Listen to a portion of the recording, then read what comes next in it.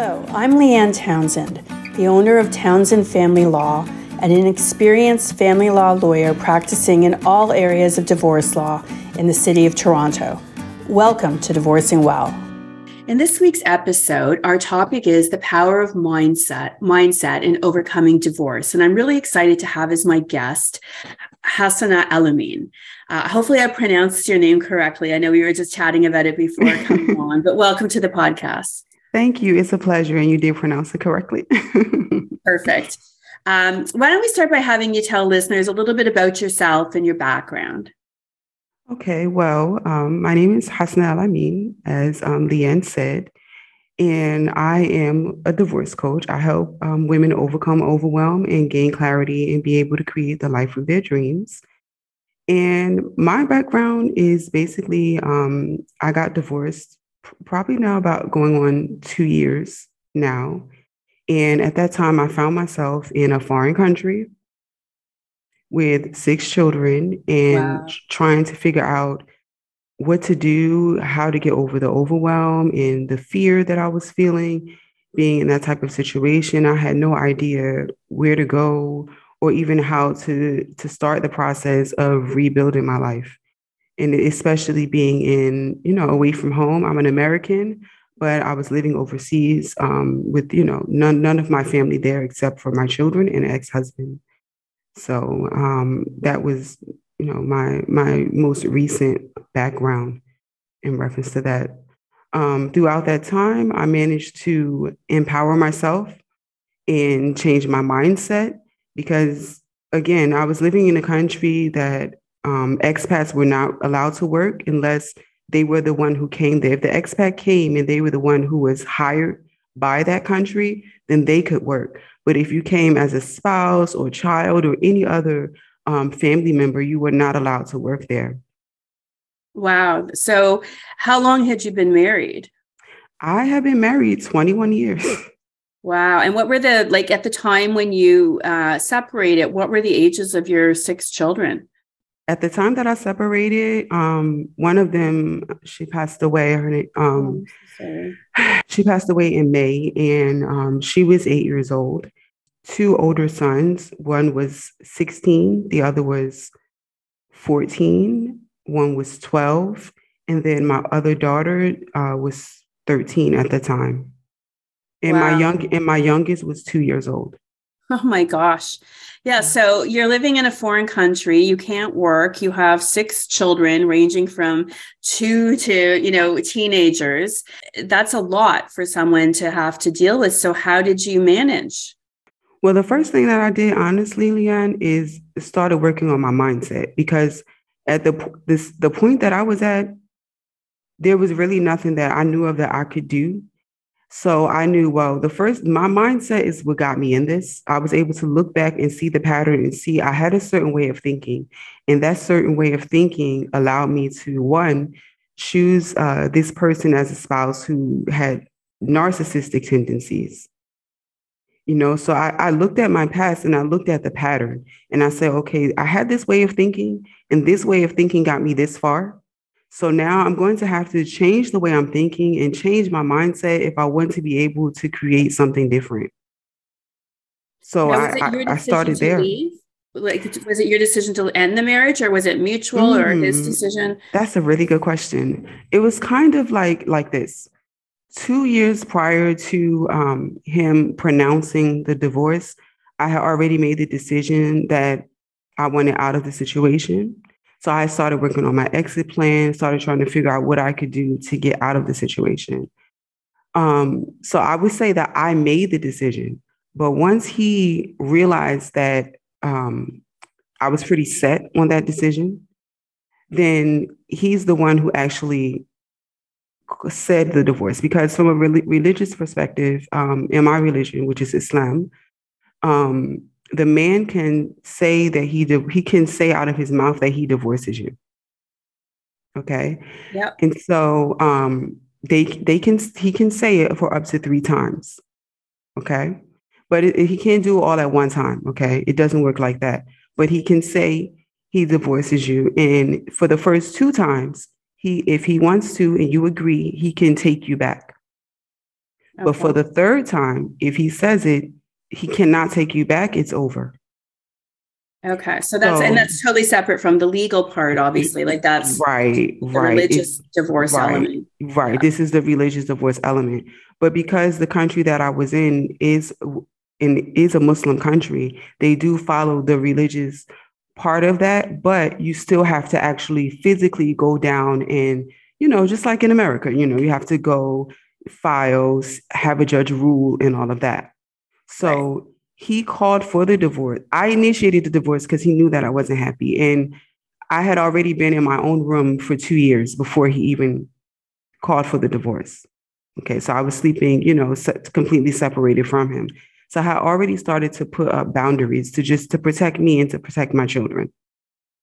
Now, were you in a country as well? Like I know some of the Middle Eastern countries and whatnot, sometimes the rights of women are not what they are in, Canada or United States. Was it like that where you were? I was in Saudi Arabia, Okay. and I would say that no, I feel like women have a lot of rights there, That's a lot good. of rights. Yeah. I found the court system to be really, really good. They ruled in my favor. They were very upset with my ex-husband and his, treatment of me and the children. And just in general, I feel like whatever challenges I had living there wasn't due to the fact that I'm a woman. It was due to the fact that I was an expat. Right. Okay. Right, right. So no, I found this to be very, very good, and not just for me. Even the women there, it's not really how people think that it is. Like the No. women in Saudi, they work, they have businesses, they're quite free. I mean, they were late to driving. They were late on that part of it, but everything else, it seems to be on par. Well, that's good. Now, where are you now? Are you back in the US or where are you located now? No, actually, a few months ago, I was able to move me and my children to Egypt. Oh, I wow. decided to So come I'm to talking to Egypt. you in Egypt right now. Yes, I'm in Egypt That's right now. amazing. Yeah, Mhm. that's really amazing. I think that you are the first guest that I've interviewed in Egypt. So Oh, that's exciting. Now, I mean, it must have been hard. You're in a marriage that sounds like there was an abusive element to it if he's a narcissist. yes. Um, I know from, my dealings with lots of clients who are in those types of relationships that, one of the elements that happens is the narcissist whittles down your self-esteem, makes you feel very disempowered because they have to be, the one with all the power. So it couldn't have been easy to do what you have done. So, and it couldn't have just been something that, you just snapped your fingers and your mindset immediately changed. Like there must have been a process. And so how did you, begin the process and how did you, actually do it? The first thing I did was I began the process just reading everything I could about the subconscious mind and how the subconscious mind is formed when it starts, how you begin to develop these beliefs. So at that point, then I recognized, okay, so I need to go in and just completely reprogram my mind. So I started with affirmations. I started with affirmations and I started reading anything that I could get my hands on that was just about positive thinking, a positive mindset, and just rebuilding the subconscious mind. And not only did I do that for myself, but I had my children also listening to different meditations because I knew from them being in that environment, it was definitely necessary for them to begin reprogramming as well. But keep in mind that the process for me, it didn't start at the time of the divorce. I already, prior to that, already started to begin rebuilding my mindset. And actually, I had invited my ex-husband to go on that journey with me. Oh, wow. Did Um, he take you up on it? no, absolutely not. Absolutely not. Well, I mean, I think that's really interesting because, like, that you were able to do that while you were still in the relationship. Because, sometimes we, they hear the I don't know, the quote or whatever that it's hard to change.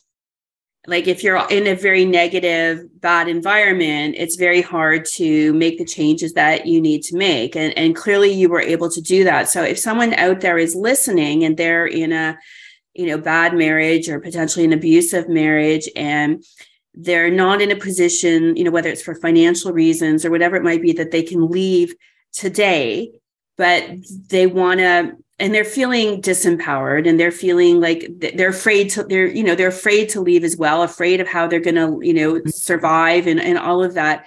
It sounds, what can they do? I mean, you've outlined a little bit of what you did. You read a lot, you were doing affirmations. So what do you say to someone like that who feels like, hopeless, that they can't afford to leave? They're stuck in this situation. They don't feel like they have any power. What do they do? I would say the first thing for them to do is just learn everything that they can about their mind and the way that their minds work, and about their subconscious mind, and about limiting beliefs. So how do they do that? How do they learn about it? How can they learn about it? Yeah. They can do all sorts of, you can go to YouTube there. You can find information on YouTube. You have books by people like Joseph Murphy, The Power of the Subconscious Mind. Yeah. They can just do a regular Google search, The Power of the Subconscious Mind, The Power of Affirmations. And they can just start with also just some general affirmations. Like when I first began, I started with just general affirmations that almost probably everybody on the planet needs to do, because regardless of what your background is, even if you had a perfect marriage, a perfect childhood, you still have programming just from society in general. So they could start with some basic ones like, I'm worthy, I'm deserving, I'm worthy of love. They can start with just those basic ones to start to just rebuild their self-concept. And as their esteem and their self-concept grows, they'll be able to discover more ways and be able to begin to get themselves out of the situation. I know for me, one big motivating factor for me was that I was sure about the power of reprogramming my mind, because from a religious perspective, we believe that the way that you think of the Creator is the way that He is to you. Okay. So that was very powerful for me in knowing that reprogramming my mind would be the answer. Because at that point, I had a very, I didn't have a good enough opinion of the Creator and what He wanted for me. So your religion, I guess, like helped you. Mm-hmm. Because I would use, whenever I read anything or learned anything, I would look at it and say, okay, well, what does my religion say about this? And everything that I found supported that being positive and being optimistic and having a good opinion is definitely what we should be doing. Did you have any other support? Like, did you have, family or friends or coaches yourself, like supporting you, or were you really on No, I was my coach. Wow. That's amazing. And as a matter of fact, honestly, I found it a little lonely, because when you start to think differently and most of the people around you don't, you're the strange one. Yeah. No, that's very hard. It's very hard when, when people are growing and changing and they're outgrowing the people in their environment who probably don't like the fact that they're, growing. So I'm sure the people around you, noticed you changing and didn't like the fact that you're getting stronger and having more self-esteem and, perhaps having boundaries or things like that. So how did you deal with that? Well, one big person that I can think of that had an issue when I was going through the process would be my ex-husband. That was really challenging because I put up lots of boundaries there. Just in the beginning, he was just so upset and just trying to draw me back into, just how things used to be. It was challenging, but I knew that I had to hold my ground in order to, one, be able to get out of the situation. And just to protect myself. And as far as friends, I would kind of talk to them and just, bring them on board. And if not, like, I didn't end the relationship, but it kind of just faded on its own. We need to talk about the holidays and divorce. It's a stressful time for families, especially when alcohol is involved, and our friends at SoberLink want to help. SoberLink has teamed up with me, Leanne Townsend, along with other divorce and family law experts to provide information you didn't know that could provide peace of mind during the holidays. For those who still haven't heard about SoberLink, it is the solution for you if you're going through a divorce and custody case involving alcohol. Whether you're falsely accused of alcohol use or are concerned about your child's safety because of the other parent's alcohol use, SoberLink can help.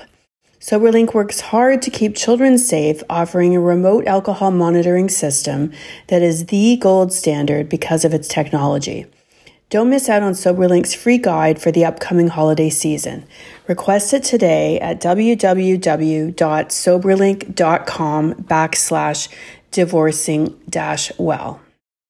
Now, when you finally left the relationship, how did you financially, I don't know if in terms of your settlement or whether your ex-husband had to pay support or whether you got a job, how did you deal with the financial part of things? Actually, Leanne, for the first I say a year and a half, because I just moved to Egypt. So I would say maybe a little longer than a year and a half. I was actually living in the same apartment that my ex-husband lived in, but I had switched out the locks and everything. So he could not access my side and I couldn't access his side. And we had different doors, front doors. So me and my children were just on that other side. And I started a business, which was amazing, to be honest with you, because the country that I was in, you are not allowed to earn any income or have any businesses or do anything like that there. So I was actually able to start my business and register my business and everything in the United States, while still living, in Saudi Arabia. So I started that process and I was working my business when I was there, honestly, I didn't see it be fruitful financially. So what was just happening is that my ex was sending some money. He was sending some, but it was not enough. To be honest with you, it definitely was not enough. And if I'm honest, the community helped me quite a bit. That's great. Now, when you started this business, was it the same business you have now, like the divorce coaching, or was that a different business? Eventually it was, but when I first started, it was, which I still have, which are 2 online stores. Okay. Is what I began with. One of them is for women's clothing, and then the other one just for household items, toys, clothing, a general store. Do you still have those 2 businesses as well? Absolutely, I do. Yes. That's amazing. Now, with your coaching business, what's your typical client that you're helping in your coaching business? What's their profile? Well, honestly, especially when I first started, when I was there in Saudi, my typical client, especially then, were women who unfortunately were married to more narcissistic partners, and they were not in the divorce process yet from a legal perspective. Though for many of them, it had been pronounced, from their husbands, but not from a legal area. So they were kind of, navigating, still being in the situation. Right. And at that point, it kind of just started because before that, I'm actually a personal trainer and wellness coach, health and wellness coach. Yeah. So they already were familiar with me helping them with fitness and exercise and meal plans and things like that, coaching them in that area. But once I was going through my divorce, and I'm getting myself mentally fit, they just started to come and just ask questions and tell me their situation and just look to me as inspiration because they saw what I had been through and was currently going through. So that's kind of how I became inspired to say, you know what? I want to become, a life coach. I definitely want to do this. So it's kind of just a natural thing. And honestly, it was something that I kind of had been doing all along, because even when I was married, I would, talk to the women in my circle about, just marriage and husbands and, just how to try to be. Now, in terms of your clients, do they tend to be people who are also in the Middle East, or do you have clients all over the world? No, yeah, I deal with clients all over the world. Yeah, all over the world. Yes. And they're in different stages. Some of them, like I said, when I first started, it was more so women who were still married, but now it's women who, have been divorced and are, just trying to rebuild their lives after the fact.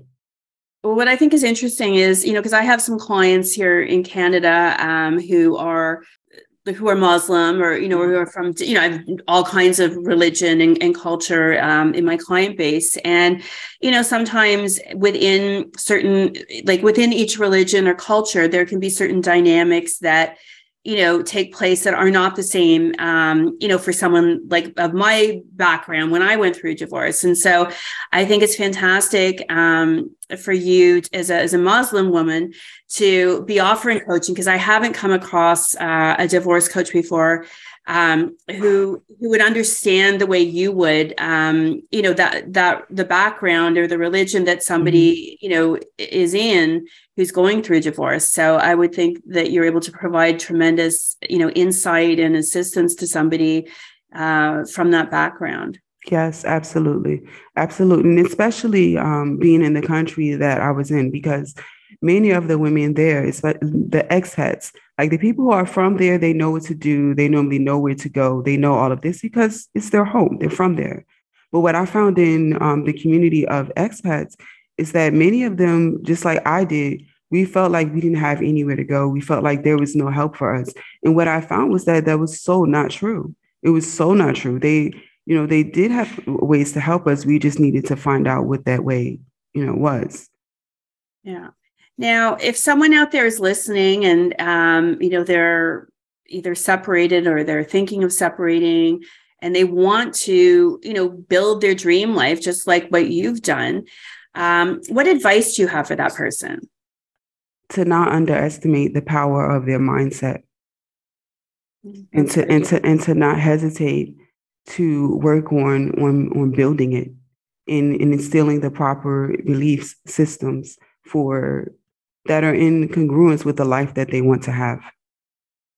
Now, you have a program called From Divorce to Dream Life. Yes. So what's involved with that program, if people or if listeners might be interested in it?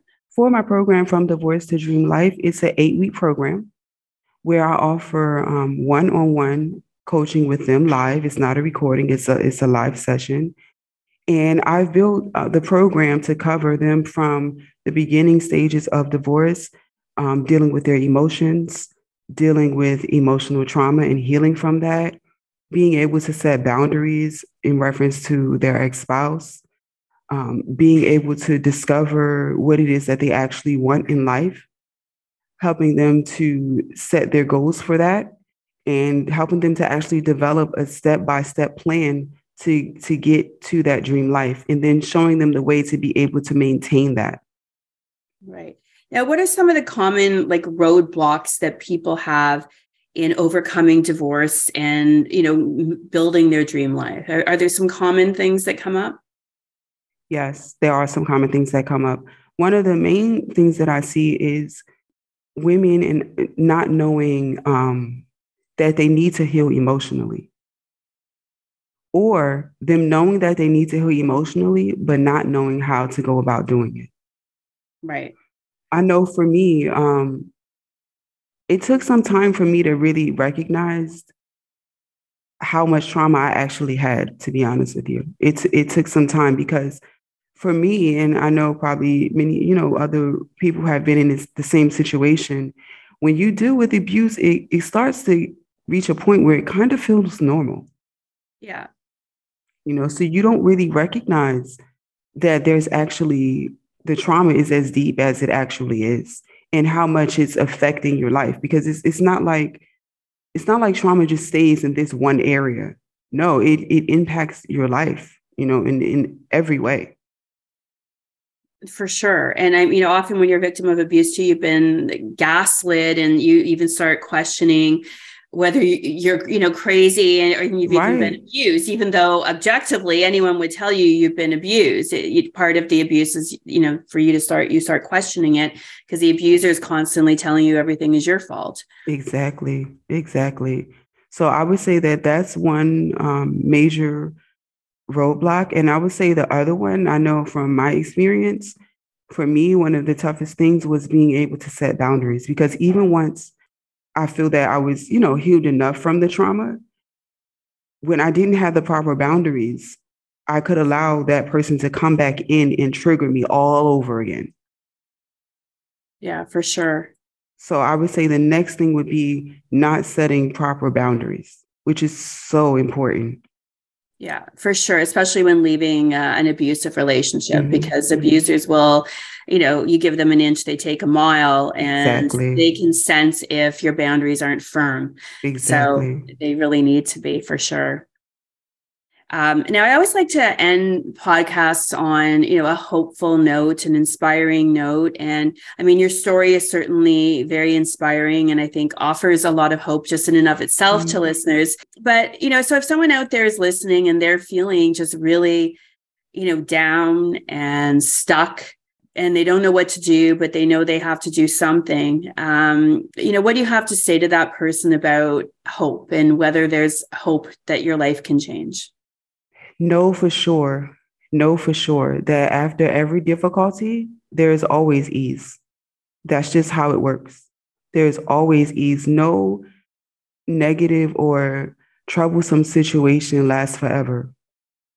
It doesn't last forever. There have been plenty of times where I felt like, gosh, is it ever going to get better? Am I ever going to get out of this situation? Even up until the point when I moved me and my children from Egypt, like, I had to wait for paperwork to be ready. I didn't have their documents. There were so many things that made it seem like it just was not going to happen or, like, when is it going to happen? But have faith and know and have hope that things will change and they will change for the better. I promise you. You are not stuck. I know that feeling. I know it all too well. I was, in my situation for 21 years. So I definitely know what it's like to feel stuck, but you're not. You are not stuck. Those are such great words. How can listeners find you if they'd like to work with you?